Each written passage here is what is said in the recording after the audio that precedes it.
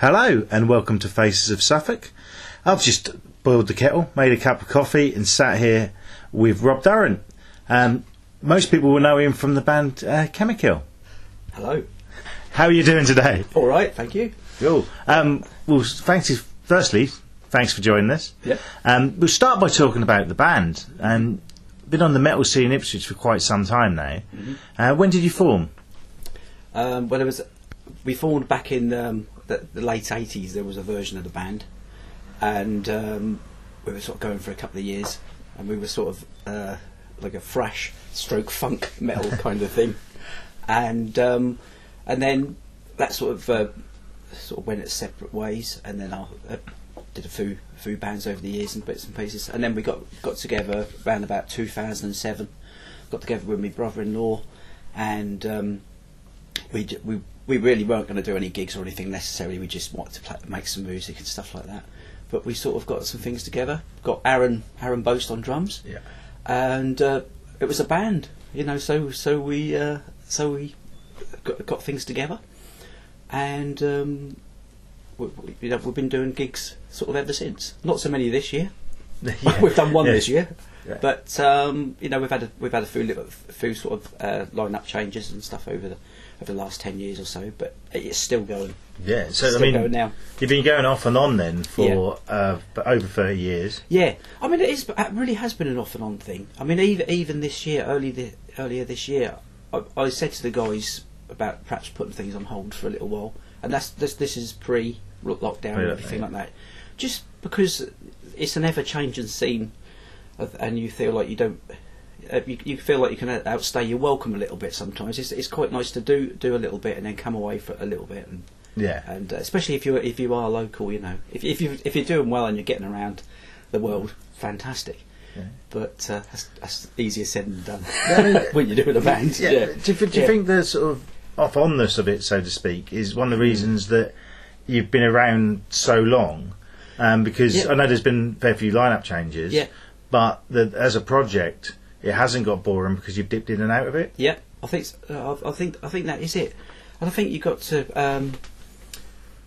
That's it. Things are changing all the time, and we're always changing with it, aren't we? And, and I love to do something which is reflective of the past, something old school, but at the same time, you don't want to seem like something old that's just kind of that just keeps going and and it's just there, you know, it's just making up the numbers on a bill or something like that. You want to feel like you've got to try to make it a little contemporary if you can. Yeah, I mean, unless you really, you know. That said, I'm all for say covers bands and 70s bands and stuff. If you've got that audience there and the places to play and that's what you do, that's brilliant. But you know, there's so many new bands now and stuff like that. And you know, if being a thrash metal band, we don't necessarily just play with other thrash metal bands. There's lots of other kind of metal bands as well, and not just metal bands, you know. So you feel like you want to kind of fit in as well. Yeah. you feel like you want to fit in, but you want to stand out as well. It's getting the balance right. Yeah. You don't want you want to fit into a scene of sorts because a lot of whether you play a gig is dependent on the messages from other bands saying, you know, come and play this and then you end up on that bill and stuff like that. If you know, so you need to be part of something to a certain extent. Otherwise you're just not going to be doing anything. You know? Yeah. So more recent gigs. Have you played your newer material? Or do you go back to the older songs? Because I like to do newer stuff. I like to try to move it on a little bit like that. Yeah. I never wanted it to be. We've got one or two songs that we kind of did years ago, and I think some people like to see us do that, but I wouldn't want to be just knocking them ones out. You know, you just feel like you want to take it and take it somewhere else. Yeah, I mean, just to give it some longevity Yeah. of sorts. Otherwise, it's like, oh no, not them again. Yeah. I mean, it's a bit different, but I think, like myself, you're a kind of secret almost status quo fan. Yeah. And not even secret. You're proud of it. I would say at the moment, I have gone right back to the 70s. My heart belongs in the 70s, especially at the moment. Even more so than the 80s. But I've been buying a lot of LPs and stuff from eBay of bands like Nazareth and Quo, and even sort of the older Whitesnake ones, and all this kind of stuff, and that sort of and so and AC/DC, have got me through. But have you found that these last few months, some of these bands that, I mean, Status Quo, I'd go see every tour because my mum's a fan. Yeah. And we'd pick up when I was younger, pick up their new album. Yeah. And be quite excited about it. Then go and see them live, and they'd only do 1 or 2 songs off it. Yeah. And the rest is the greatest hits, which I know the masses would like to hear. Yeah. But I think a lot of bands, AC/DC would be the same as well. Yeah. You'd go and you'd see the old. They'd do about, if you went to see them now, you'd see this new single. Maybe a couple of new ones off the album, but you, as a whole, you'd see all. I can remember seeing Metallica about 15 years ago, and they only done 1 song off the new album they were doing. Yeah. And I was kind of disappointed. I know they've only got a certain amount of time, but I mean, it must be easier if you're playing on the smaller scale to play what you want opposed to what you have to. Yeah, I mean, I one of the things I did think about was actually changing the name of the group. Because as you know, Sue's in the. Singing with us.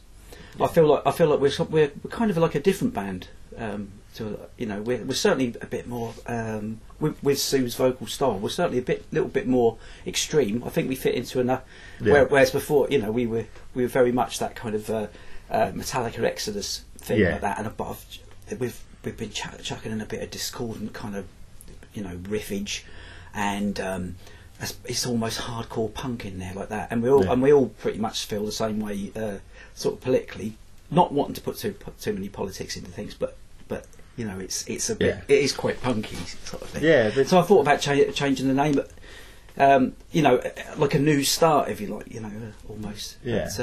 But, so which is still. Who knows? Like I say, everything's been on hold for such a long time. Yeah, I mean, I suppose that bands have to evolve. Yeah. But if you evolve too much, you are something else. It's like if all the members of, say, AC/DC recorded a grime album, it wouldn't be AC/DC, would it? No, that's right. So, and, I think you've still got I've seen you live twice, I think, with Sue. Yeah. And you've still got it is different, but you've still got the heart of the original band. Yeah. So so that with that in mind, it's nice to continue things on as because at the same time as being sort of aggressive and sort of hardcore punky, there's always a little bit of humour running underneath things as well. So I hope people get that as well. Yeah. Yes. So if it's like Chemical. But it's not meant to be absolutely dead serious, and because of that, it does fit into playing pubs. I think certainly because there are 1 or 2 songs there which are quite they were light-hearted in feel, and the tune of them.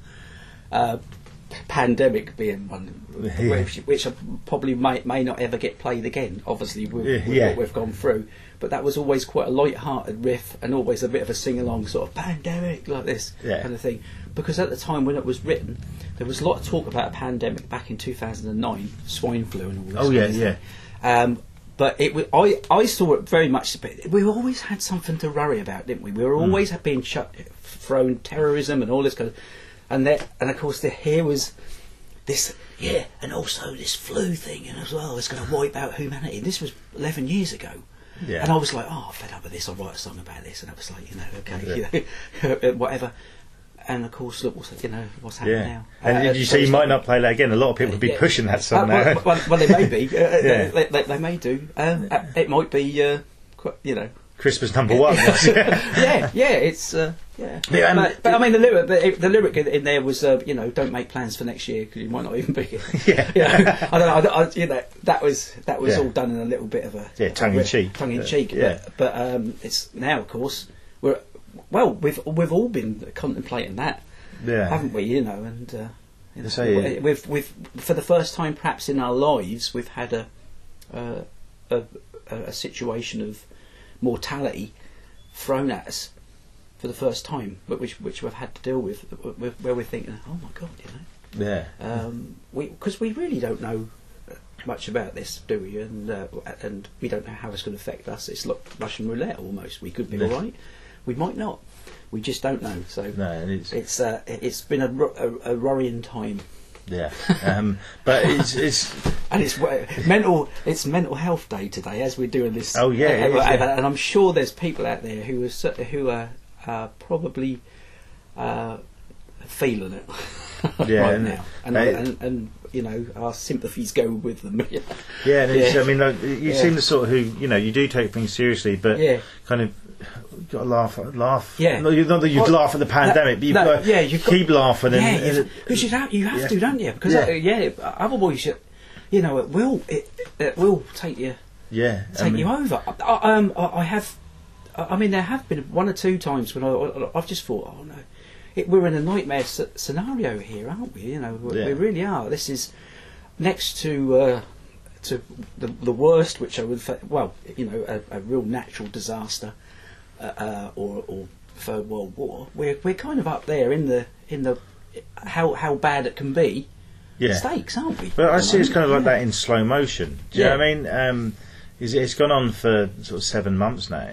Yeah. And it's just what's happening. But we haven't got what I mean.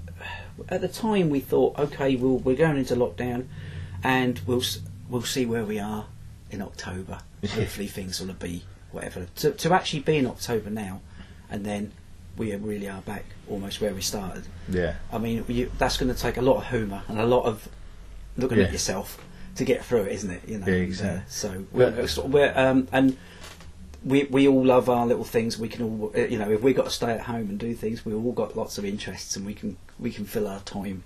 Yeah. But you know, it's the work aspect, isn't it? If, you know, without the whole work thing, you could probably We'll briefly just go back to the music, and I want to speak about your work in a second. But started in the late 80s, you said, and Ipswich based, so Suffolk based. How do you find the music scene then compared to now? Well, obviously not now because there isn't one, but just before the pandemic. Well, you could, as a band, as a local band, you can do more now than you could back then. Purely through, you know, there's social media and things like that, and it's like the whole playing gigs outside of Ipswich. It is easier to get a gig outside of Ipswich now than it ever was before. Yeah. Of course, communication was there back in the day, but actually most, you know, there was the phone. The phone was around back in the 80s. But a lot of stuff was done through mail and stuff like that, and there was a lot of letters written and stuff like that. So you know, obviously now you don't have to go. It's, you know, you could be playing London next week just because someone's just tapped you up on some social media thing and said, "Do you want to come and play?" Over the last few years, there's been less of those kind of those invites. So. That made me kind of feel maybe we're kind of run its course a little bit, you know, sort of thing. But I'd say for any bands out there, you without this going on, you'll get a gig. You'll be able to play across the road there at the Smokehouse. There are one or two little venues in Ipswich, and I think this is the travesty of what's going on. I think things might even get better for live music in the town. They certainly would have done without this. There are a lot of things being penciled in for sort of venues. There's even one at the Debenhams. Sorry. Oh yeah, there's talk of that. There's talk of something there. So there is live music. It's not a bad place to be here. Yeah, I think people realise what they're missing. Yeah, you know, and yes, this is the thing. When we do go out there again, and we are able to get together and you know, you know, whatever like that. Well, roll on. You know, people are itching for it. Yeah, and perhaps then, because we've missed something so much, we will really be out there to support the scene. Perhaps maybe because I think everybody's guilty sometimes of not going to things when we could do. Yeah, and then we all get a little bit comfortable. Yeah. We're at home and doing our little things, but now we haven't got any choice. We're sort of like sitting there thinking, "Oh, yeah, well, I need to go out now," you know. Exactly, so when we have got the opportunity to, we have to now. Yeah, exactly. Yeah. I think as well, once we all like it, it's like we sit at home, we get comfortable. Then once we're out, we do enjoy it. Yeah, and this is that on a big scale. Yeah, you know, it's getting out and everything else, isn't it? You know, I think also our spare time is kind of precious to us as well, isn't it? So we kind of feel that when we have, you know, we're not at work, so we feel like we want to kind of you want to be in spare time mode. For as long as possible, and sometimes I feel there's a fact that if you go somewhere, then time goes quickly when you're enjoying yourself, and then before you know it, you're back at work on Monday. Yeah, that's very true. I think that's a feeling that people get sometimes, and I think that's why sometimes that they'd rather not have the weekend go too fast. Yeah, and nowadays as well, you know, with even things like TV with Netflix and stuff, you've got more choice. Yeah. And people are into video games now, which, you know, 30 years ago you played a video game for 20 minutes and, you know, and you're done, sort of thing. Yeah. Whereas now people are playing it, I don't play it, but people are playing it for days. You know? Yeah, exactly. There's so many other things out there. Yeah, and there's certainly nothing wrong with that. No. But, but there's more going on like that. So, I mean, that affects, you know, perhaps there are people out there who don't really kind of get into music as like they used to, you know, and because there's other things. I think everybody likes music, but not as fanatical as perhaps what we are, where we collect everything and I mean, and kind of it's everything, isn't it? Where we've kind of, you know, you look back on your life and you think, okay, what happened back in 94, and the first thing you think of is what albums came out and stuff like and stuff like that. You think, well, this is it's a part of you, isn't it? You know. Yeah, so, I mean, nowadays, I mean, kids, you know, it's all online, and they listen to songs on Spotify and that sort of thing, which is fine because you can access what you want. Yeah, but everything's there. I miss fanzines, and even like Kerrang finished last year as a magazine. Yeah, and that was going well over 30 years, probably 40. Is that as a printed magazine? Yeah, is that? Yes. Yeah, so it's still a website and stuff. It's an online thing. Yeah, I didn't even know that. Yeah, because the sort of smash hits finished a few years ago. NME finished, but then I suppose there's not, everyone reads the articles online, and the stories are out there before they're in print, aren't they? Yeah.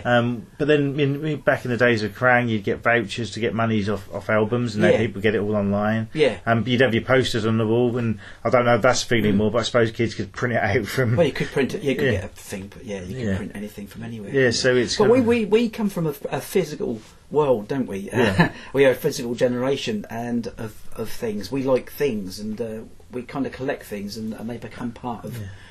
It's almost like a museum, you know, museum of who we are. I just want to add why you said that you're looking round at my DVDs and I'm just thinking because this is exactly the same as I've got out in the dining room there. I've got it's like you walk in there and it's like, oh, he likes that. And because it's just you just surround yourself with it, don't you? And you say, look, this is me in. So I will point out this is taking part in my flat because I live above a pub and the pub's about to open. So we thought we'd come upstairs just because of noise, and I hadn't tidied. I do apologise. And there's nothing too embarrassing about, so that's good. It'll be online after. I noticed that some mothers do have them DVD, and that's the most embarrassing thing I can see. Which is what I've got because I love all that. Yeah. So so you say that the music scene's changed a fair bit, but. Not necessarily for the worse. No, I don't think so. Yeah, no. And you can get and you know, there's some bands out there, and musicians have never been so good. Yeah, the younger musicians who come through are fantastic.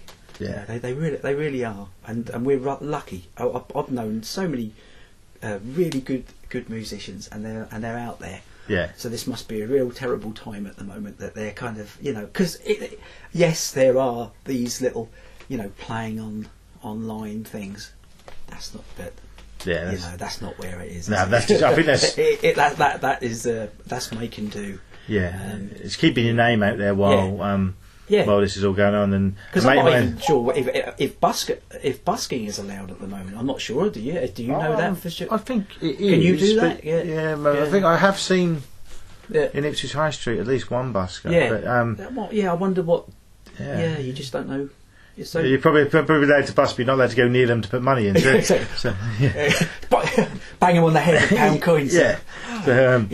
Of course, at the moment, of course, the thing is, the fear is that with a situation like this, and that suddenly music and the arts suddenly become something which is something of non-importance to the to the controllers, if you like, of things, and it's important that we got, music is important, and there's a lot of money in it as well. It's a business. It is a business. Isn't it? I mean, music industry, isn't it? Yeah, exactly. It's a music industry, and I say the whole pubs thing, and as well, everything. You can't just say. I mean, there's talk of retraining for other things and stuff like that, but this is a big part of this is life, isn't it? This is the real world. There has to be a world outside of the online world. Yeah, I mean, because otherwise we really truly are in the matrix. Have you seen the meme of the Abbey Road album cover where it said, "The Beatles, where are you going? After Tesco's, we've got to get a real job." And that sort of sums it up for me. And if there is another lockdown. I think music, movies, books, all the arts got us through. Because what else are we going to do? What's going to keep our minds busy if we can't appreciate these things? I know they're already out there, but we need more. I know the desire may be to make us more robotic, but that's not. It's never good. It's never going to work. Yeah, and the only true robots will be the robots that do replace us. Because we are in the eyes of the elite. I don't want to sound too like that, but you know what I mean. Our problem is the fact that our minds wander, and we don't just stick to our like this, and we need holidays and things like that. And so your mind can wander. The world is going to be a terrible place. Yeah, and we're there's things going on, and we're not invited. I feel like that greatly, and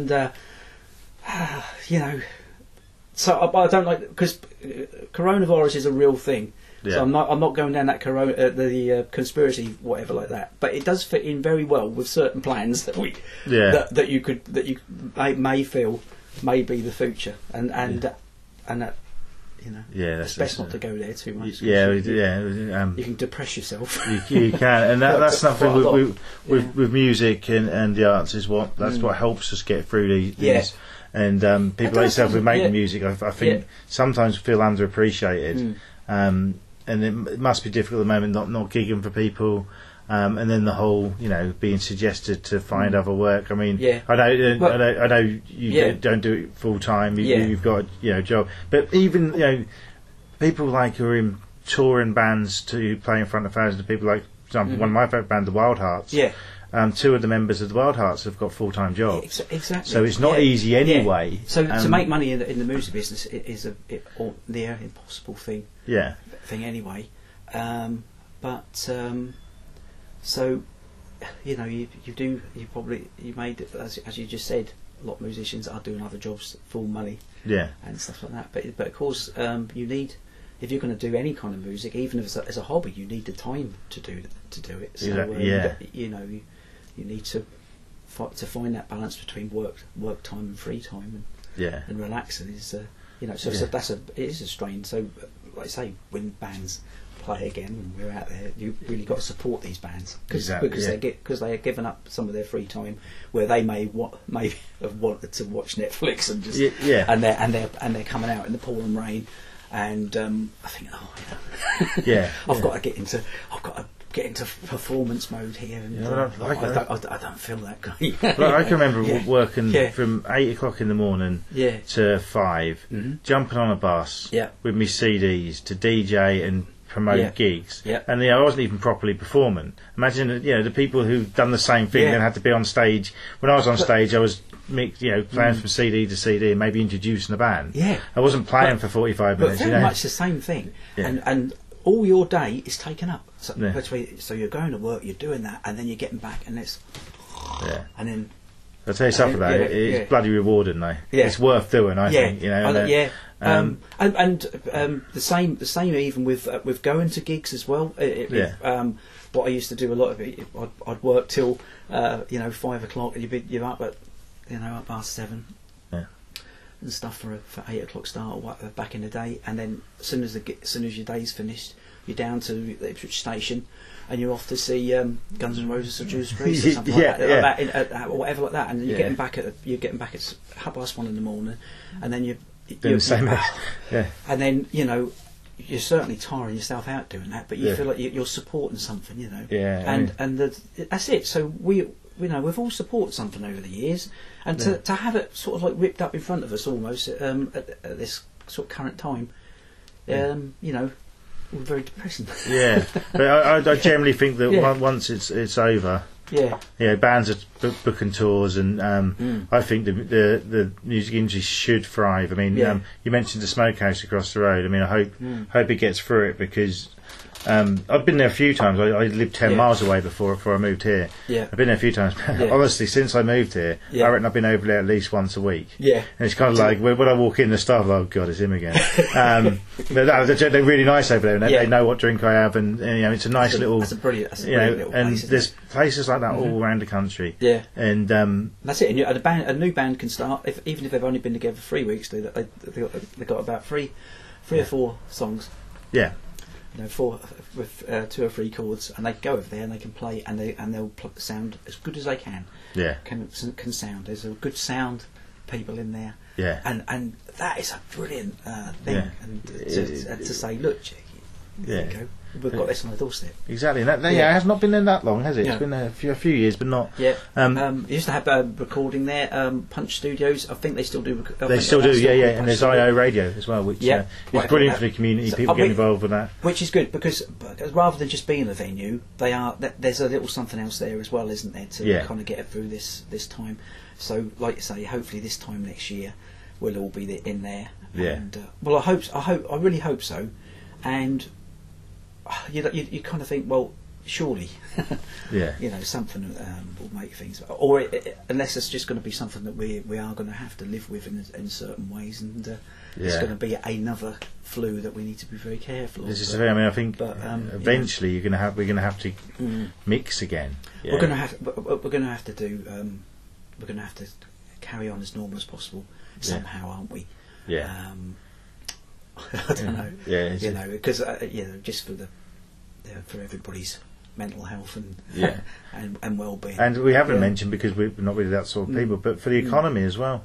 It's well, it is. But if the economy is suffering, then everybody will in the long run.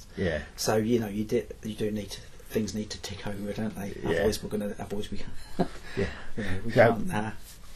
We'll enjoy what we do. We'll switch topics a bit now, and we'll talk about. I mean, you're growing up, education, and were you born in Ipswich? Did you go? Obviously, went to school in Ipswich. Which one did you? This is interesting, because all the schools I ever went to are not there anymore. So that's a change in times. First of all, went to Rayburn Road Infant School. There is a school on Rayburn Road now, Piper's Vale School, but this was actually on a slightly different site there, just more or less the same, but just so Rayburn Infant School, and then on to Orwell Junior School, which was just round the corner. And then next to Orwell Junior School was the Lancia wing of the Nacton Heath, which between Orwell School and Nacton Heath was the Prickly Bush, which when you were at primary school was the great dread that you were going to be put there as soon as you started high school. And that was a genuine fear, I think, like that. But of course that's all gone now. So in high school you had 2 years at Lancia wing, and then you went to the Priory Heath wing, which was on Nacton Road. And that's gone as well. So that's gone now as well. Although they are building another school on that site.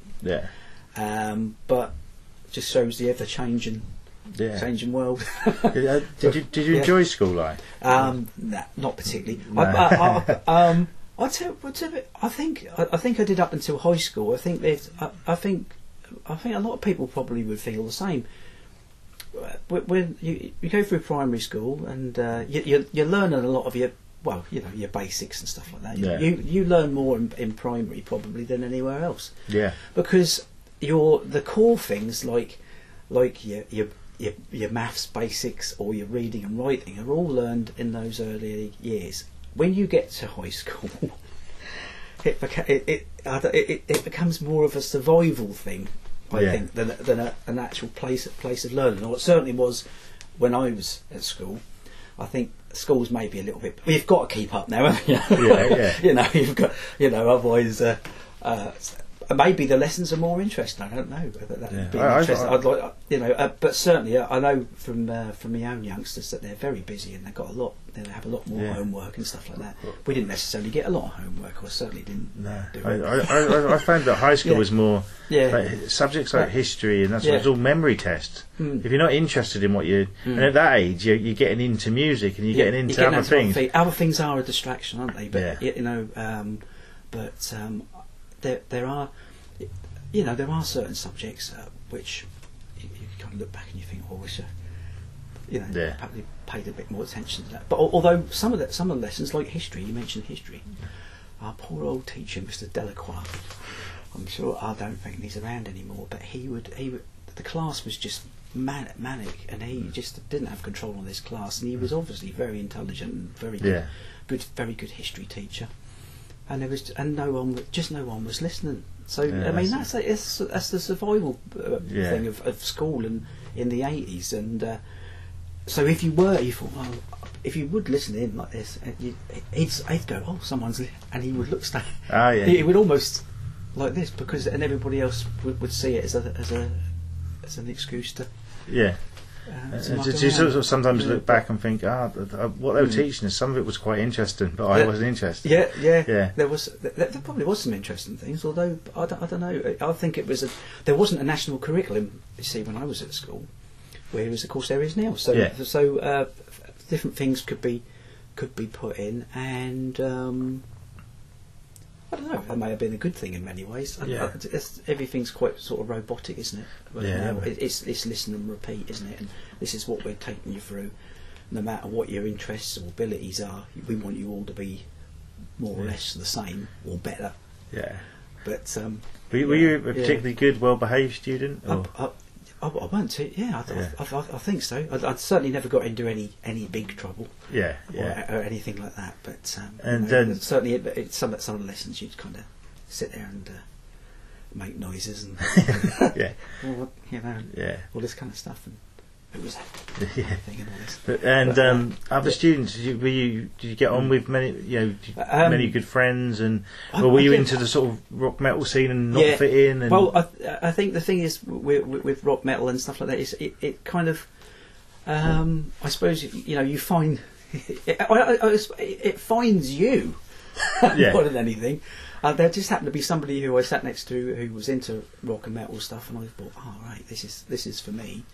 Yeah. And I wrote that before then I was kind of listening to my dad's Quo tapes and 10cc and stuff like that anyway, so that kind of just fitted in with that really. Yeah. But there was so much about being at school and the way certain people were that you thought, I don't really feel like them or like they are, and you felt a little bit different in many ways. So so this was a kind of something that you were then. Yeah, but that's and of course from leaving school, then you don't see any of these. I don't see hardly anybody I went to school with. No, and they've all gone down their whatever routes, whatever they've done. That's pretty cool that from an early age, that people. I find people who are into the rock metal scene, what I was into, and the sort of the hip hop scene. People are into different things. Yeah. It's good that they in school can be that individual, opposed to just trying to be like everybody else. But when you step back. Everyone, even in school, is different, but sometimes you see the people who hang about in the more popular people, you sort of saw that as the norm, but it kind of isn't. Yeah. You know? Yeah. And the example I always use is when I was in school in the 90s. Yeah. And I was into rock, metal, grunge. Yeah. And all the kids, not all, but a lot of the kids who are into the more mainstream music and sort of almost laugh, well, they did laugh at us and put us down. I mentioned this in the last interview. They all wear Nirvana t-shirts now and claim that they were into Pearl Jam when they weren't. Yeah. You know, But very interesting though, isn't it, that despite different decades there, 80s and the 90s at school, that if you did find your own little way of interest, that you'd be put down as some sort of freak, and that's life in general, isn't it? And I think life treats you that way in many ways. If you have anything that deviates from the path, and it is, you are kind of, you will be hassled for it at some point. Even as sort of white working class people, for example, you still find yourself the subject of prejudice. It's the same. I mean, I think there's always going to be prejudice because whoever you are, you can't even help it. There's fear of what's different. So we can all be prejudiced, but we try not to be, and we don't mean to be. Yeah, we all want to fit into a certain little bracket, don't we? We all sort of see things that we we all have lines of we all want to go out there and kind of be whatever like that, but we all have little boundaries and stuff that we don't step above. And sometimes it's pushing yourself to two step above these things. So you kind of, so in many ways the inner conservative will actually find its, as you get older, will find its way there, and you have to kind of say, no, hang on. What I was just going to mention is we've been in I think it was high school or maybe sixth form, about always being the sort of into the smaller. Rock and metal wasn't particularly popular, even though looking back, that music. But I can remember when The Offspring got to number one.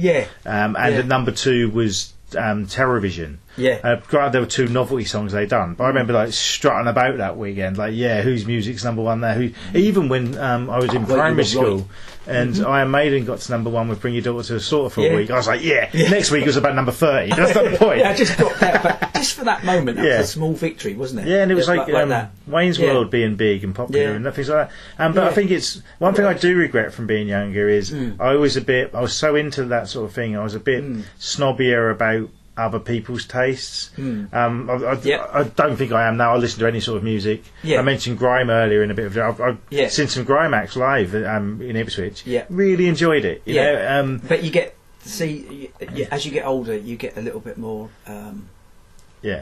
Well, that said, I'm sure you feel the same way. If you're flicking through the radio or someone's got Kiss FM on, it hurts, doesn't it? It's kind of, it's just that. Right, there's just something about it's funny how different that is. Well, I suppose that's in music, but you think how can everybody be playing this? Why is this what everybody wants? Is it what everybody wants? But like say other genre, you find like reggae and things like that. You think, well, when you were a metalhead, you think, no, I don't want any of that.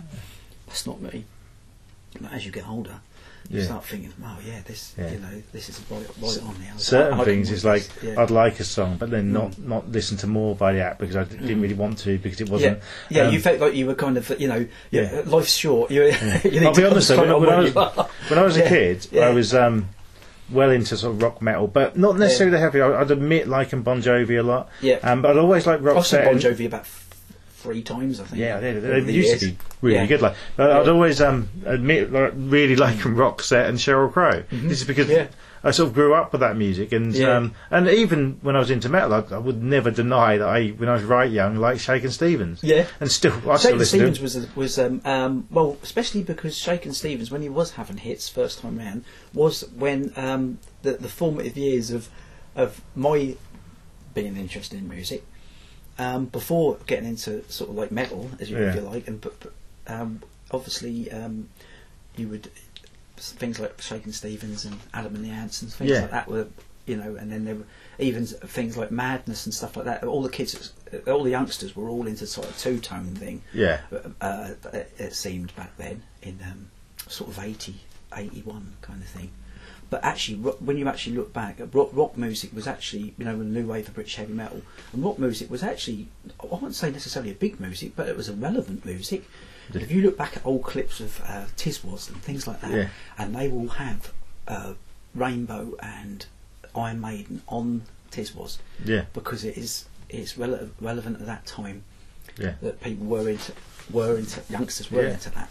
Yeah, And it's a great thing when you, look back and you think, oh, yeah. And I can remember, what went wrong? 10 years after that, Yeah. I'd sit through all the Top of the Pops, Yeah. waiting to see maybe Iron Maiden and something like that. I was probably too keen to see them on there that I wasn't listening to the other stuff, anything and would have else. quite liked it. Yeah, like that. Yeah, Yeah. But amazing. They're all the same. That a pop, the Top of the Pops, or the charts in general, would have a very mixed bag, wouldn't they, of artists. Did you remember? I'm good. Not anymore.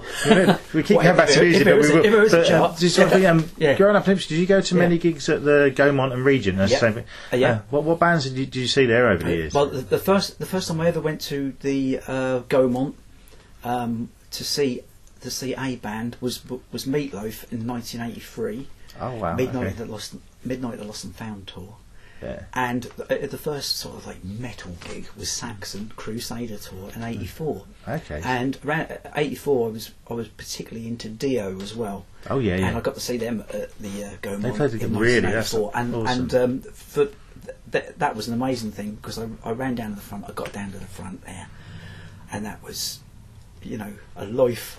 Was it seated then? Did they take the seat? The seats were there, but No the one cared. great thing about the Gaumont, nobody really used to. They would sit on the back of their seats, and they would pretty much go wherever. Nobody said, "Oh, excuse me, I think you're in my seat." Yeah, which is what you do now. You know, you would get down there, and you would be where you were, you know. Sort of thing. Cool. And actually, the Hammersmith Odeon was pretty much the same as that as well. Yeah. So if you could, you'd get to the Gaumont really early, and you'd get, as soon as the doors open, you'd get in there, and you'd absolutely run down to the Did you not have seat numbers then? It was just you go in.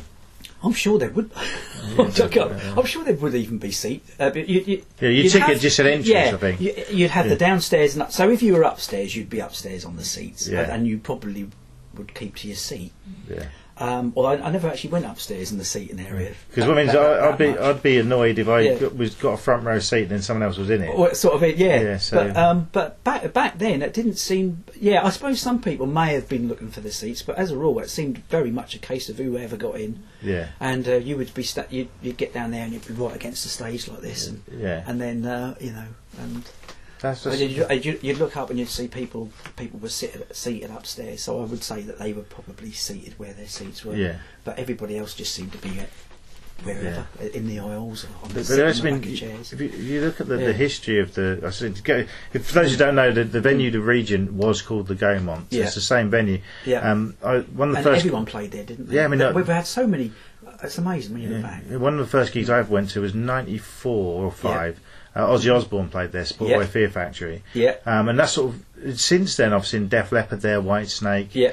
And that's since then, isn't it? Since then, but years ago it was more of a regular. Yeah. I mean, now it's more comedians. I've seen some great comedians there, and. But that's interesting what you say there, because there you see the history of music there. That during the '90s, that Def Leppard would have played.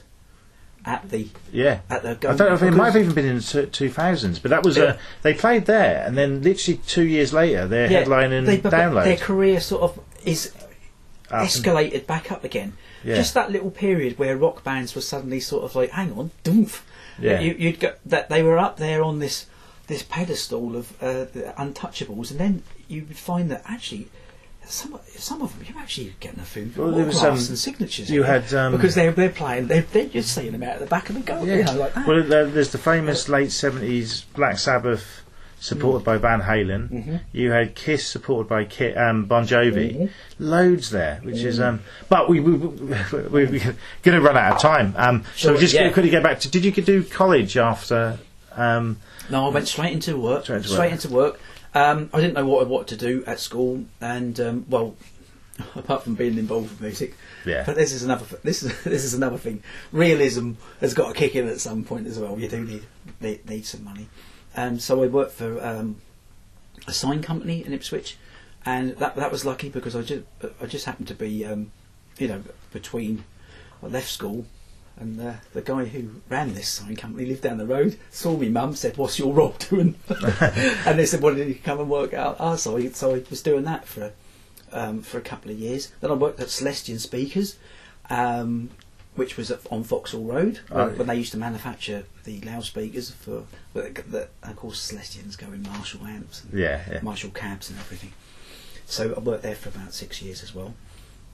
Then I left there, and then actually had my first child, which was back in '94.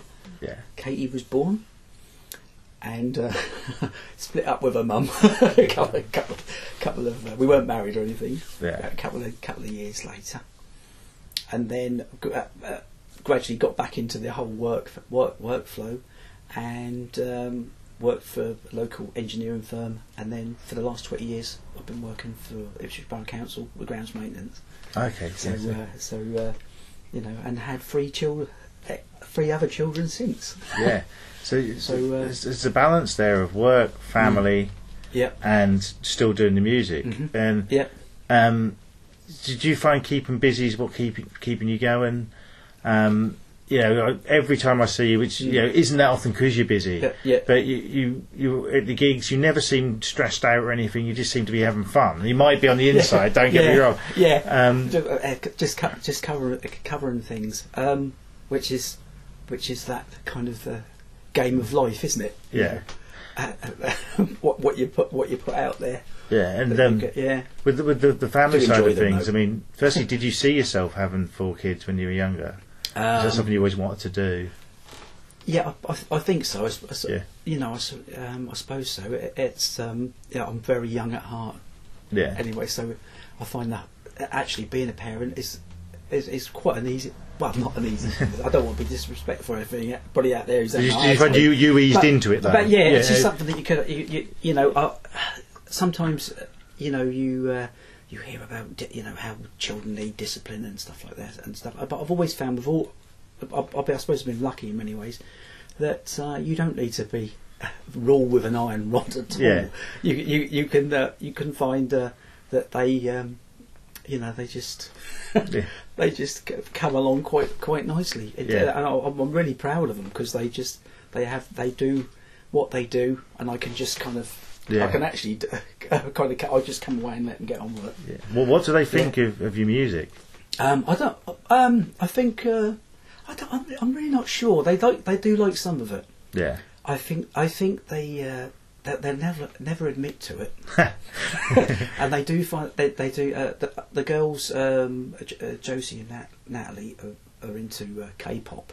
You know, the whole BTS kind of thing. They like that. I don't know what that is. That's something to look up for. Look up K-pop. You remember the what was that? The big Korean hit, Bangman style. What was it? Oh yeah. That's okay. So kind of real poppy sort of. That started everything rolling with the K-pop thing because that's got 1 billion views or something, 2 billion views or whatever like that, massive, whatever like that. So there's all these boy bands. And that's and I've actually sounds quite fun to me. Well, I've actually seen BTS twice, but you know, which is I've seen them at the O2 and even Wembley Stadium. Yeah. And I wouldn't say it's completely my cup of tea, but but actually, considering it was 2 hours, I weren't sitting there kind of. Yeah. So, and perhaps just at the end of the Wembley Arena, I just thought, about time to go. But looking back, their fans are pretty mental. They really go for it, and they all have these little lit up globes. So I'm sitting there, and all you can see is all these people with these lit up globes around you, and it's a real festival of people. Yeah. No matter what they're doing, they're all like this. Yeah. If I just looked round for a minute and saw these, and I thought to myself, here we go. We were talking about that before. People getting together. Yeah. And the whole element of show. And little did I know back then, of course, that that is impossible to have at this moment in time. You can, no matter how big the band is, they cannot put a show on and have that in at the moment. So whatever the music, whatever they're getting together, it's important, isn't it? Yeah, so would you say your kids don't get their musical taste from you? Not really, but they're on the quiet. Then suddenly they get their interest in music, definitely. Yeah. And I think certainly Lukey is. I think he'll get into it a little bit. Yeah. But there's something you can't really... We were playing AC/DC in the week. We went for a little drive. We were a bit bored, and I said, "Come on!" I said, "Let's go and have a drive to Felixstowe." Yeah. So we put some AC/DC on, and we were cruising down there. Because you can't... I think he will. You've got to let kids like what they like, and if they do... Because then they'll really like it, you'll be playing it anyway, but you're not going to ram it down the throat, so to speak. And it's like... Yeah. I mean, my family aren't really into music at all. But my dad, I can remember, I really wanted to be into horror films when I was really young. Yeah. And violent films. Yeah. And he was like, he obviously didn't want me watching them, but he showed me like High Noon, the Western, which isn't violent, but told me it was, so I'd watch it. And I did, and I loved it. Yeah. And then he did show me when I was probably too young, Halloween. But when you look at that in comparison to Nightmare on Elm Street and the stuff I wanted to watch. It's probably the best one out of those. Yeah. And he was like, "This is generally scary. You can watch it. I'll watch it with you." They really hold up as being genuine scare fests. And it's like it got me. He got me into it. Yeah. He got me into the. If I'd have just watched a gory film, I'd have been a kid just wanting to watch it. But he actually showed me a good film. A good one. And very much the same way. So my dad wasn't a metalhead by any means, but the fact that he had the Thin Lizzy cassettes and things like that, and the feel that were there. So you could start the ball rolling. And my mum was into Status Quo and Queen. So and but that started the ball rolling as well. Even Elton John in a way is kind of rocky. Well, I mean, with Elton John, whatever anybody thinks of him these days, he played on so many people's records and stuff. He's been on Saxon. Has he really? Yeah, he's on what's it now? What's it called? Something about Party Till You Pook, I think it's called. Okay, so that's on now. He always seems alright to me, Elton John. I think he's got sort of like diva-esque, I guess, but I expect he's not the only one in that. Yeah, I mean, but the thing is, there's a lot of them are like that, but pretend not to be, whereas him, he just is. Yeah, I think perhaps somebody, there are other reasons why perhaps people don't like him so much, but his music's still popular. Yeah, if he plays anywhere. A big hit about his life, movie-wise as well, wasn't there? Yeah, which I didn't see. Is it? Did you see it? Yeah, I liked it. It was. At first, I thought it was going to be just off the bandwagon of Bohemian Rhapsody. Yeah. But it was an actual musical. Yeah. So it was a bit more fun. Oh yeah. And it's obviously it shows his drug problems and he sort of but he comes across quite nice. Yeah. And when I first saw it, I thought, he couldn't be that nice. But he probably is all right. I think so. I think he was really approachable. Yeah. And I think that's why Saxon would have got him. Oh yeah, I mean, and certainly in that, and he and And he done a song for Young Guns 2 soundtrack with John Bon Jovi as well. Very like piano type. Yeah. But things like that. And that stage of his career, he didn't have to do it, did he? No, but he's a So how long have we got? Yeah, we've got about 10 minutes. So what I'm going to talk about is your interest in... This is supposed to be about Suffolk, but we've covered... Yeah. We'll just ask the question. About Suffolk? I support Ipswich Town. Oh, yes, yeah. And used to go see him in the great season of 80-81, which is 40 years ago. Yeah. And... let's hope we have another season like that. Yeah. Do you are you happy here? Are you happy here, and would you consider moving anywhere else? Or I suppose so. I mean, we spend a lot of time at Felixstowe sometimes, but mainly because it's so quite close to Ipswich. Yeah. You're only 10 minutes away, and I love parking up at what they call the Fludgers End and walking past the Spa Pavilion, which is another theatre that's quite close to my heart this year. Yeah. That was the last time I went to a concert. There was a night of old rock, 80s classics, Heart and all this kind of stuff. And that was at the at Spa Pavilion, and that was on the 7th of March. And then, of course, next week, the week after that, I think it is the last gig that actually happened there. Yeah. So I love the Spa Pavilion. I love walking down there. And so we go down there quite a lot. So actually living in Felixstowe might be quite nice. Yeah, but that's still here, isn't it? But as far as I'd love to. I'm a big fan of Darley, Salvador Dali and things. So I've always wanted to move to to Roses or somewhere down there, Figueres, somewhere in Catalonia, somewhere like. So if I had the money, I'd live there. That'd be quite. I'm sure you still venture back here. That'd be quite. But at the moment, of course, the whole going abroad anywhere is on hold. Which I haven't been abroad for absolutely years anyway. No. So it's not really stopping me going anywhere. No, but so there are little places I'd love to, I'd love to retire to. Yeah. But I'm quite happy here. Yeah. And I think we are quite fortunate in many ways in Ipswich. And like I say, mentioning the music scene as well. We're not far from London, so you start off at the Smokehouse, and then you get to London. There you go. There's your spoon. And you got Norwich quite close as well. And Norwich is close. Norwich. I mean, of course, Norwich is a lot more is happening in Norwich. As far as bands play, we've been there. Yeah. In fact, one of our last visits there, of course, was epic, wasn't it? In the snow. Oh, because I mean, how the hell we got there and back is still something that I tell that story. Because it was almost sort of Scott of the Antarctic, like, wasn't it? Because we just kept going in the car, didn't we? I thought we were going to have to stop many times. Was it 3 years ago, 4 years ago? And there was so much snow, and we were Norwich Waterfront, really, didn't it? Norwich Waterfront. There was the Butcher Babies. Yeah. And they done the gig because they simply wouldn't be able from America, and they said that they just wouldn't be able to get back within the next few years because of scheduling. Yeah. So they done the gig. We got there. Yeah. And I think it was in the small room. It had been 150 capacity, which I think had sold out. Yeah. But there's only about 30 people there. Yeah. Surreal, wasn't it? Even then.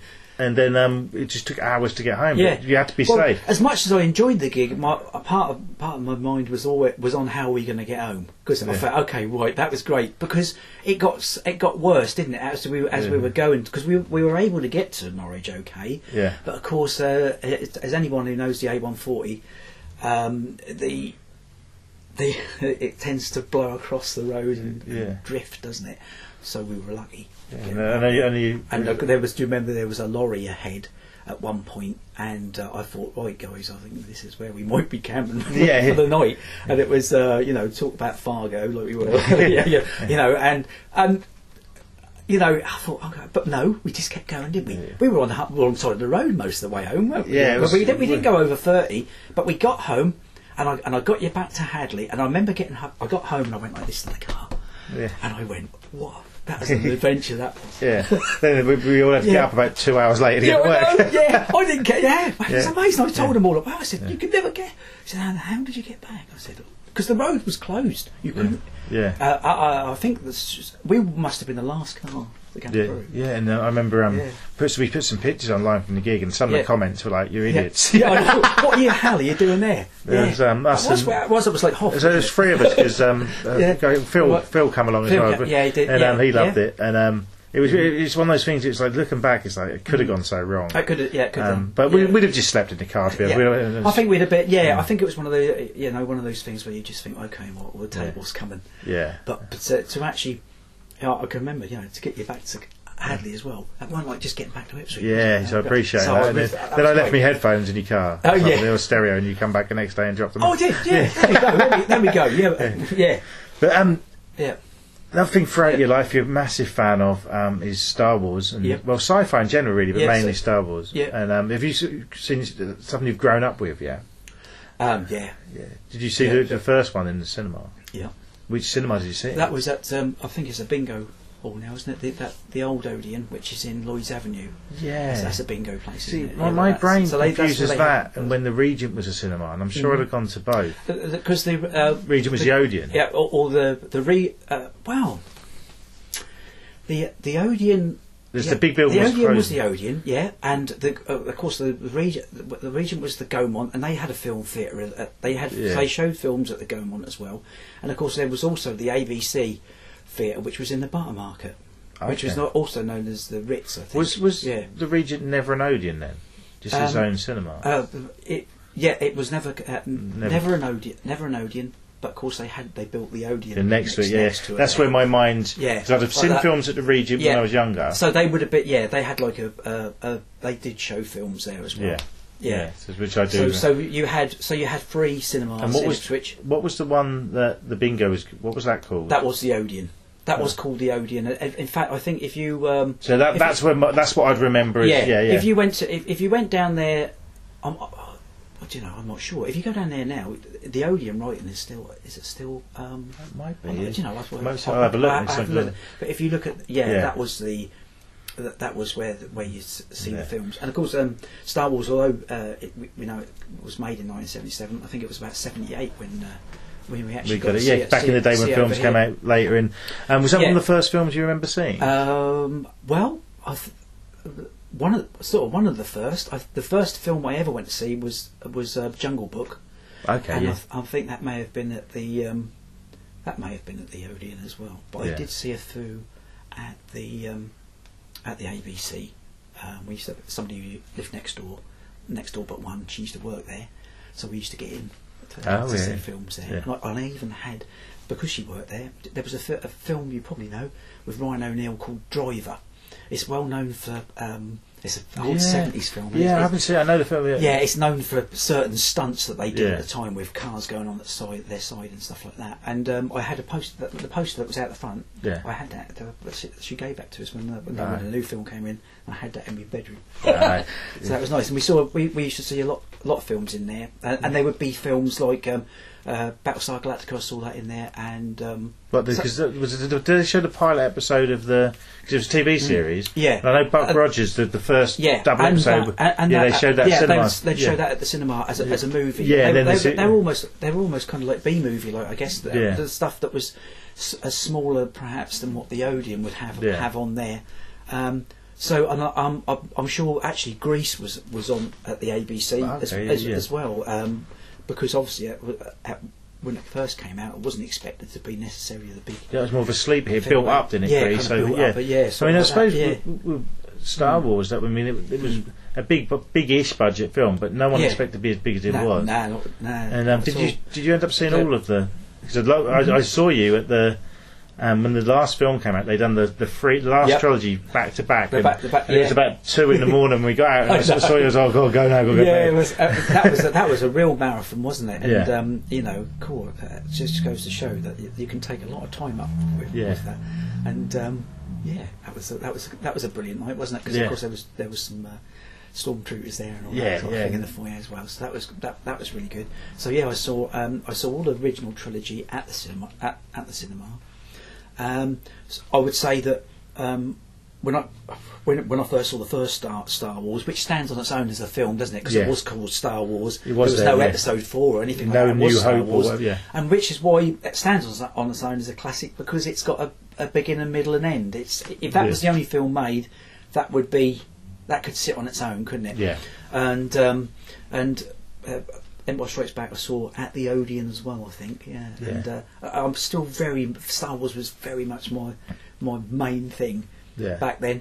I got into sort of football, and because of how well Town was doing, and in '83 I got into heavy metal. So by the time Return of the Jedi came along, although I really needed to see it, I was really into. I was also into these heavy metal bands. That's the thing. So I was kind of moving on a little. Well, sort of growing up in the 80s in Ipswich. I mean, you had the music venues. You had the great music venue of the Game On, and the smaller pub type gigs as well. Yeah. You had Ipswich Town doing amazingly, and the great stadium there. Yeah. What a time when you think about it. And then you had the cinemas where you could see, and it's not. It's, in a way, I know Ipswich aren't doing as well, but we have got all that now. Yeah, and I think, and in these times we've got that to look forward to, and coming out of this, we've just got to use the resources we've got. I mean, not far away from Felixstowe either, or London. So I think we've got to think about what we have still got. We haven't lost it yet. Yeah. And one of the reasons I started doing this is, I've lived in Hadley all my life, which is a great little town, most of my life, and between Ipswich. I've moved to Ipswich, and I think a lot of people don't appreciate what we've got here, and in Suffolk in general. Yeah. And there's people like yourself who I've known for a few years, and I want to do this with people I don't know, and just show people that you can enjoy this place. It is a great place to live, and there's some fantastic people here. Yeah, absolutely. You know, okay. It's there's over the last few years or so. You know, there's been one or two things that have put a black cloud over the town, haven't they? With the, you know, with stories we've made it into the news and stuff, but. And we certainly need a lick of paint here and there, don't we? And a little bit of investment, which is coming. Yeah, I mean, 25 million. Let's hope the 25 million is kind of that we hear about is actually spent in quite a way. It might, it shouldn't, but there shouldn't be a rush to spend it. Yeah. In fact, with a lot of services and things in the town, you know, there's plenty of places. I mean, I think it's the same in a lot of places, and you know. It's the same with the world, really. It's not as bad as people think, but it could be a lot better. Yeah. You know? We're about to run out of time. Yeah. So I'd like to thank you very much for joining me. And the people who haven't heard the band, I'll put a link on the Facebook page to that as well. Yeah. And just thanks very much for joining me. We've been talking so much, I've left some of my coffee and it's gone cold. I managed. I managed in the end. Excellent. Thank you very much. Brilliant. Thanks a lot, mate. Cheers. Cheers.